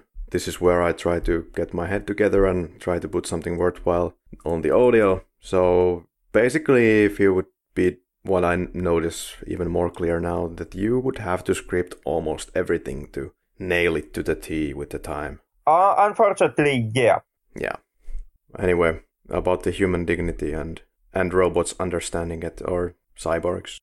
Yeah, I mean, to me, that was what the movie was trying to hint at on that closing dialogue, that T-800 would have learned to see the deeper value in humans. And I would counter-argue that T-800 as a machine is incapable of doing it in the end. Well, I thought it was clear that everybody understands that. Well, I don't know. I mean, like I said, and this is only my take on what the final words of the film meant. But I got the feeling that James Cameron holds completely the opposite idea. That to James Cameron, at the end of the film, T-800 actually learns humanity and becomes human. And that's what Sarah Connor means when she's talking about No, And maybe at some point us humans learning that also. Yeah, well, Sarah Connor is just picking up one point, one element there. Not that he entirely understands everything about humanity, but he understands, well, does he? I mean, that's just his mission, to understand the value of at least John Connor's life. And with the learning that he gets on this trip, he also learns that he has to, by order at least, to understand the value of human life. And I don't think this tearjerker moment is changing anything. He just understands how tears work, because somehow he didn't understand that before time traveling. Yeah. So that's kind of a, I also would suspect that would happen, and what would be the lesson that T-800 would take. But I still feel that the movie is trying to argue with me that no, actually T-800, well, almost became human, or did come human, on that tearjerker moment. He became human enough for these two. And the closing moment is, maybe it's a little bit kind of grasping at straws. It's trying to connect that with the last line, of course. And, if a machine can learn the value of human life, maybe we can too. Yeah, I don't know if it's arguing anything. It's just making the point that people are dummies and we need to learn something from the Terminator and we need to be better, and it's a good way to make people cry. And it's also making the audience, I believe, to understand this better, that we can do better than this. It's really sad that there's these things that we have to be afraid of, Judgment Day, and the solution is to be not a dumbass. Yeah, I on the other hand, instead of Judgment Day, I took the line and I tied it with the point that was made previously in the film about the human's violent nature and the violent tendencies that we humans seem to have as living creatures. And I tied the final line into that moment. That's kind of funny, comparing the creator of chaos with the moral challenges of humanity. Yeah, and that was the reading I got. That would be what the film is trying to say. But because there is that scene where John explains to the T-800, or actually T-800 makes the notion that humans and humanity is self-destructive on its violence. This was back at the gas station when they see the two kids playing with the toy guns and arguing on who shot who and who is dead. And John is like, well, we are screwed. Humanity, I mean, and the 800 makes a notion something like, yeah, you humans are driven to self-destruct or something like that. Yeah, and I tied the final quotation from Sarah Connor about, us humans needing to learn to see the value or appreciate life. I tied that into the gas station scene. Yeah, it's in your nature to kill yourselves, And because of this, there is something that we could learn from T-800, the value of human life, and not be as self-destructive as T-800 previously has said that we are. Is T-800 even actually capable of learning about humanity in that sense? No, I never got that point, I think. Just got the point that it's making the point that we need to be more rational, once again, which is taught in this film by a creation made by humans, a machine made by humans, the violent people, making the machine do violent deeds for the violent humans. Many levels. Then again, since we are touching the rationality of the machine here, how did you actually feel during the end of the steel mill scene when T-800 kind of kills itself? Was that actually, how did you feel about the rationality? It's hard to... How rationally did T-800 actually act on that moment, taking into notion that it was supposed to be obedient to John and follow John's orders? Yeah, I always know that thing.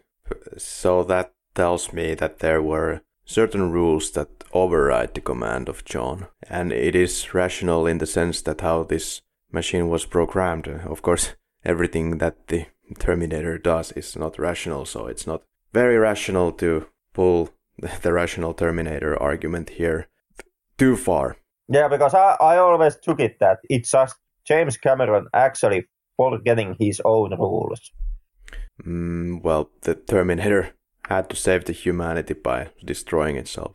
Well, yeah, they did. Yeah, but yeah, it's not explained.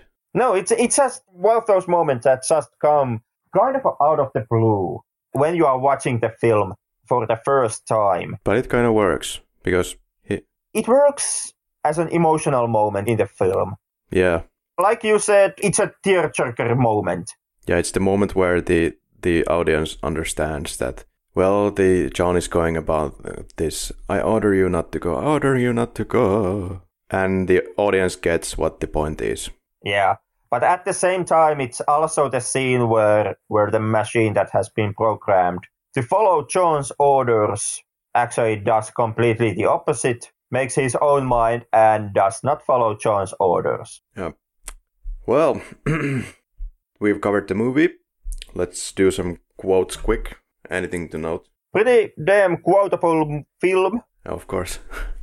But mostly all the quotes at this point have been done to death. It was like 2 months after this movie came out and everybody was continuously quoting Hasta la vista, baby, and all the other lines. Yeah. To the point where at this point my ears almost start to bleed, if I even think about those days. Yes, so I'm actually consciously skipping those, and I'm just gonna display here some of the lines that always stuck with me through my friend, or I just noticed that these are kind of funny. So mostly they are Arnold lines. Nothing long, nothing philosophical, just something that catched interest. For example, it's I'm weird, you know? I like lines that contain no special information, but just the way that they are said is probably why I stick with these. Okay, Arnold says, this is regarding the giving the orders early on in the film. Arnold says, because you told me to. And there is when they're escaping from the hospital, T-1000 is following them. Arnold says to Linda Hamilton, here, drive. I don't know how much quote is, I see everything, but I throw it out there as well. And T-1000 has an excellent line in the end. Get out. And of course the legendary remote control. And who could ever forget this one? Here, hold this. And of course the legendary person at the ward, the black guy. Sarah is with the needle. I will pump him full of this shit, I swear. And the next line is, so he backs off. And I do like the tearjerker line, of course. I know now why you cry, but it's something I can never do. Goodbye. Or this legendary quote. Hey Donald, I have a great idea. Why don't we switch jobs? Well, that was actually from an Instagram clip from Arnold Schwarzenegger's account, referring to Donald Trump. See, now you are also getting us into trouble with the US politics. Oh, it was just an innocent line referring to switching jobs. Role play. And you like that, don't you? Only the erotic kind. Ooh. What would you improve in T2?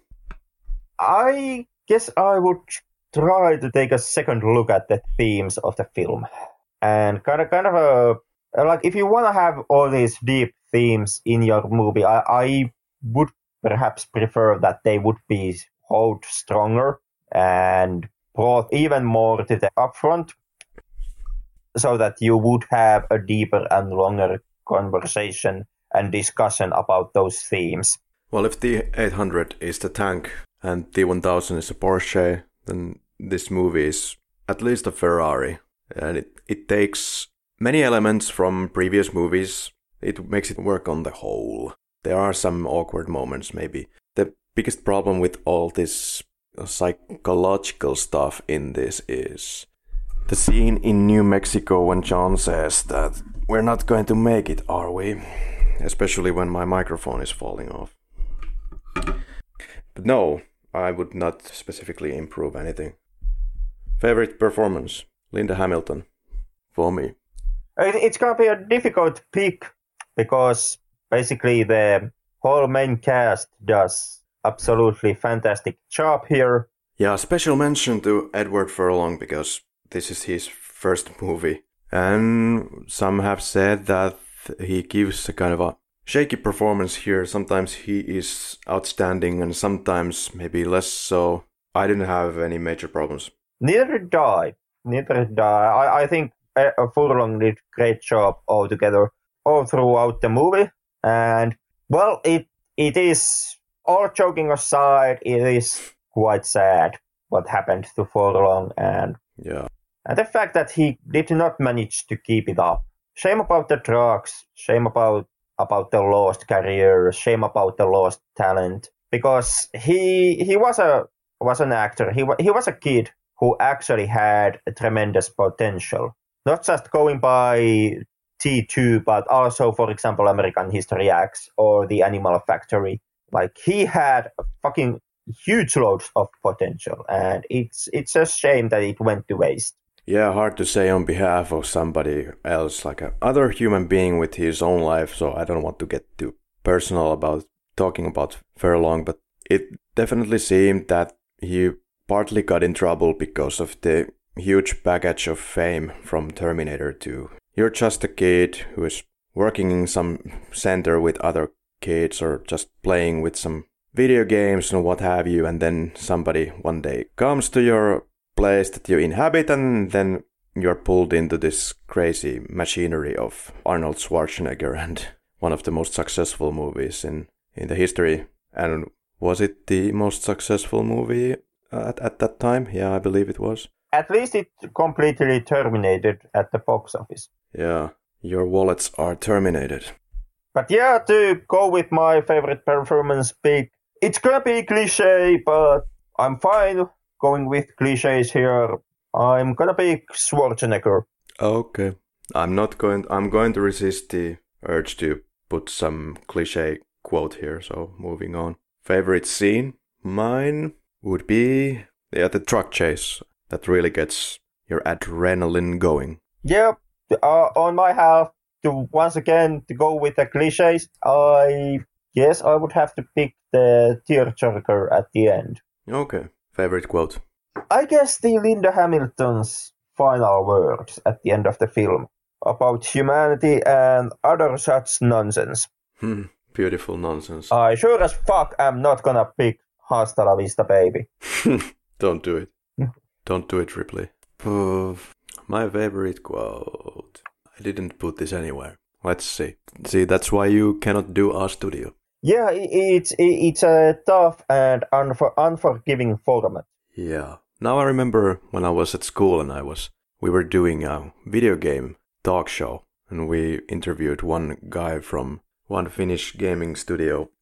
And of course it was formatted to hell. You really couldn't get, of course, not too deep into anything and you couldn't follow your lines of thought to the very end. Which is understandable when you're doing TV, but we're not doing TV, so fuck it. Fine, I'll go with the beginning quotes of Sarah Connor. I can remember it better in Finnish from our movie.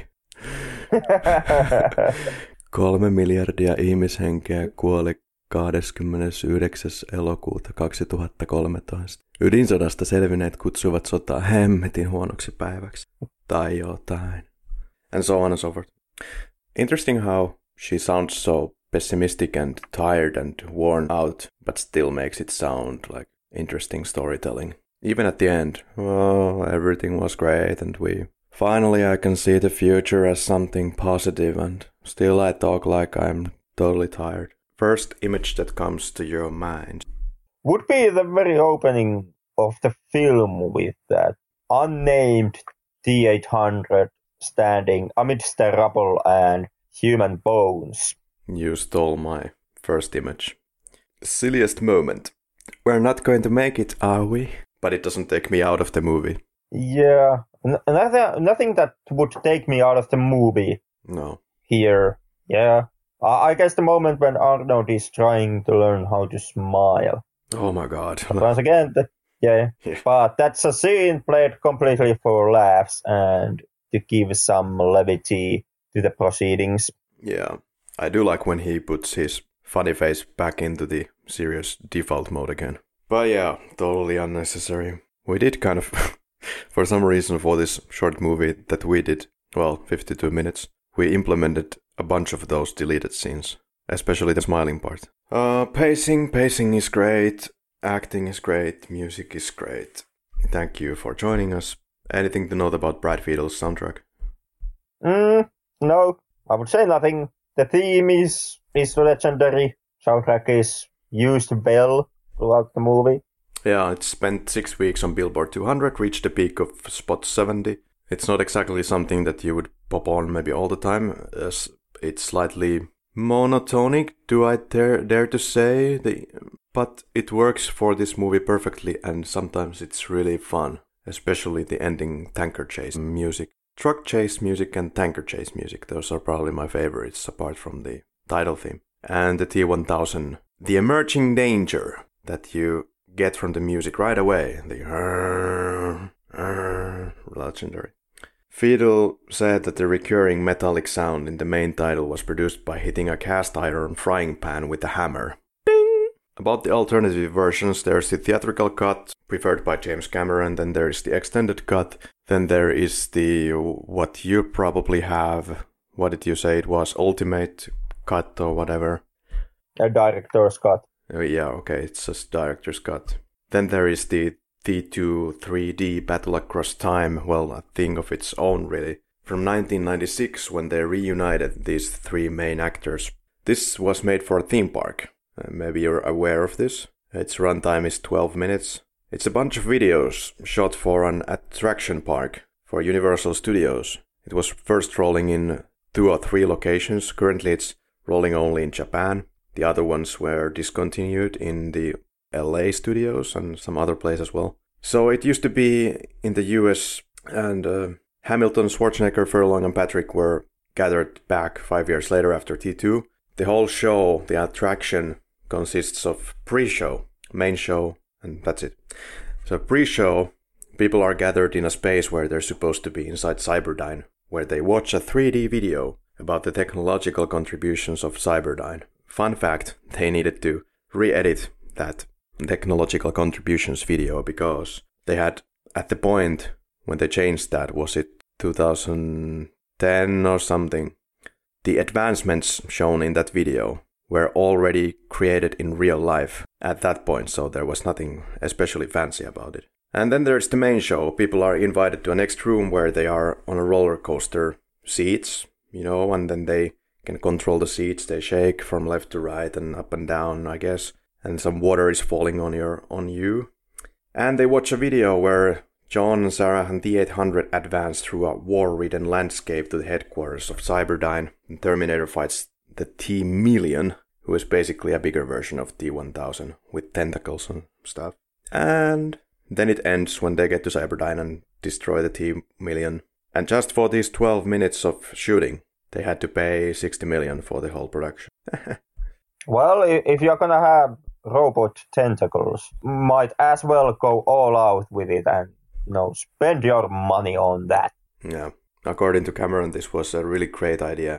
He didn't really like the whole theme park attraction idea at first, but then he looked at the idea and thought that it was a really good one. But T-1000 and tentacles. Yeah, I guess this was around that time period when James Cameron first time heard about anime. And then someone just mentioned that, if we make the theme park, there's gonna be tentacles. Oh, yeah. Fucking so! Jamesu Cameron, has this movie aged badly? Only on effects side, and even they are not as atrocious as some examples from the era, or even later movies. So altogether it's actually aged surprisingly well. It's graceful old animation. It's done very, very well. No special complaints. Of course you can see the differences between practical and the 3D, especially on Blu-ray and high-definition televisions, but no problem there. Definitely the animation is more blurry nowadays. Henrik, I think we have learned the value of human life. Even though we are crazy robots. We have finished T2. Anything special to add at this point? So, Karri, would you recommend Terminator 2 Judgment Day to our listeners? Oh, that's a tough one. Yeah, it's not a question that is easy to answer. I would not recommend Terminator 2, period. I'm not gonna laugh at your pathetic attempt at a joke here. Take your trolling to 4chan. Yeah, well, I'm not going to recommend it for, let's say, the next 5 years for myself. But otherwise, I will recommend it. That's my smart-ass joke for this evening. I've seen it too many times. Way too many. And I guess that everyone else also has already seen the film. So also in that sense, no actual need to recommend Terminator 2. But yeah, to keep it at odds with our previous episodes, a flying recommendation from here as well. Yeah. Yeah, it's a magnificent movie. One of the best action movies ever made. And definitely, I would say, the best example on how to make a movie where two robots punch each other in the face. After T2X. I can give T2X that much that it has best robot-on-robot fighting using the smallest piece of 2x4. With no storyboard. Yeah. Okay. But this movie, however, as a matter of fact, got the Oscars for best makeup, best sound editing, best visual effects, if I got that right. Yeah, those technical Oscars that nobody actually ever accounts to anything. Yeah, I do, but the general audiences do not. And now they're making a lot of changes to the next Oscars. There's going to be some stupid categories, I heard. Yeah, well, it's a tough job trying to keep your lousy award ceremony still relevant to this day. To be honest, I really always liked to, whenever I did watch the Oscars, I haven't watched it in years properly, but whenever I did, I saw it as something enjoyable that I can follow this whole ceremony for hours and just look what is happening live when they are there and their feelings and the atmosphere. And now they're trying to shorten it up immensely and make it more TV friendly again, get more people watching it with stupid categories like, what was it? It wasn't exactly, was it like most successful movie? Basically the movie that made the most amount of money, the most in consciousness culturally at that moment type of Oscar, which doesn't mean anything. So the next Oscar is going to go hands down to the next something like, I don't know, Tron 4 or however many there are. So yeah, good going. Artistic integrity means nothing anymore, just the amount of bucks you make at the box office. Well, in the Oscar Gala's defense, artistic integrity has actually not meant anything to the awards for quite some time now. Yeah. It's been pretty much about the backroom politics and... Yeah, that's true, yeah. It's also true that Arnold got 15 million for this film, and I believe like 12 point something of his paycheck went directly to a personal plane that he wanted to have. Yeah, it wasn't unheard of some at the time. Carolco just plainly gave him apparently the 15 million. Let's compare that with Linda Hamilton. Linda Hamilton got 1 million. Yeah. You can kind of clearly see who is Arnold Schwarzenegger and who is the woman. Yeah, not going to continue with that. Oh my god. Too much coffee today. What's our next episode? I believe it's Apocalypse Now. I'm looking at our recording calendar and it would appear to say that the Close Encounters of the Third Kind. Yeah. Since Apocalypse Now is an absolute fucking beast. First to watch and then to talk about. Oh, well, did you make the change? Because I was certain it was Apocalypse. Apocalypse Now. I'm gonna make the changes right after we finish recording. Just you wait. Okay, so one of those next time. It's gonna be a movie, I can promise our listeners that much. That much is clear. You can find us on the deepest levels of Abyss, Facebook. You can find us on the Alternative Hell, Twitter. You can find us on the YouTube. You can also look our meaningless pictures at Instagram. I'm about to go through the swinging doors of this laboratory. Shall we exit the perimeters? I'm already at the parking lot. Oh, wait for me, goddammit. See you next week. Yeah, until then.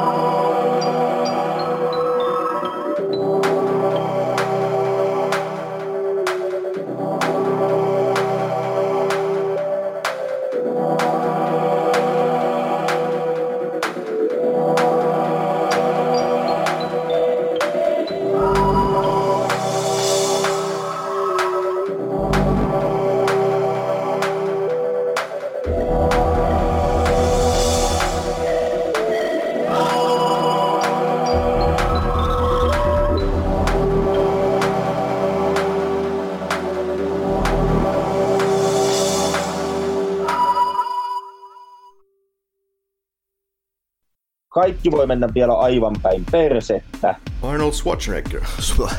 I didn't. What does she see? Psychological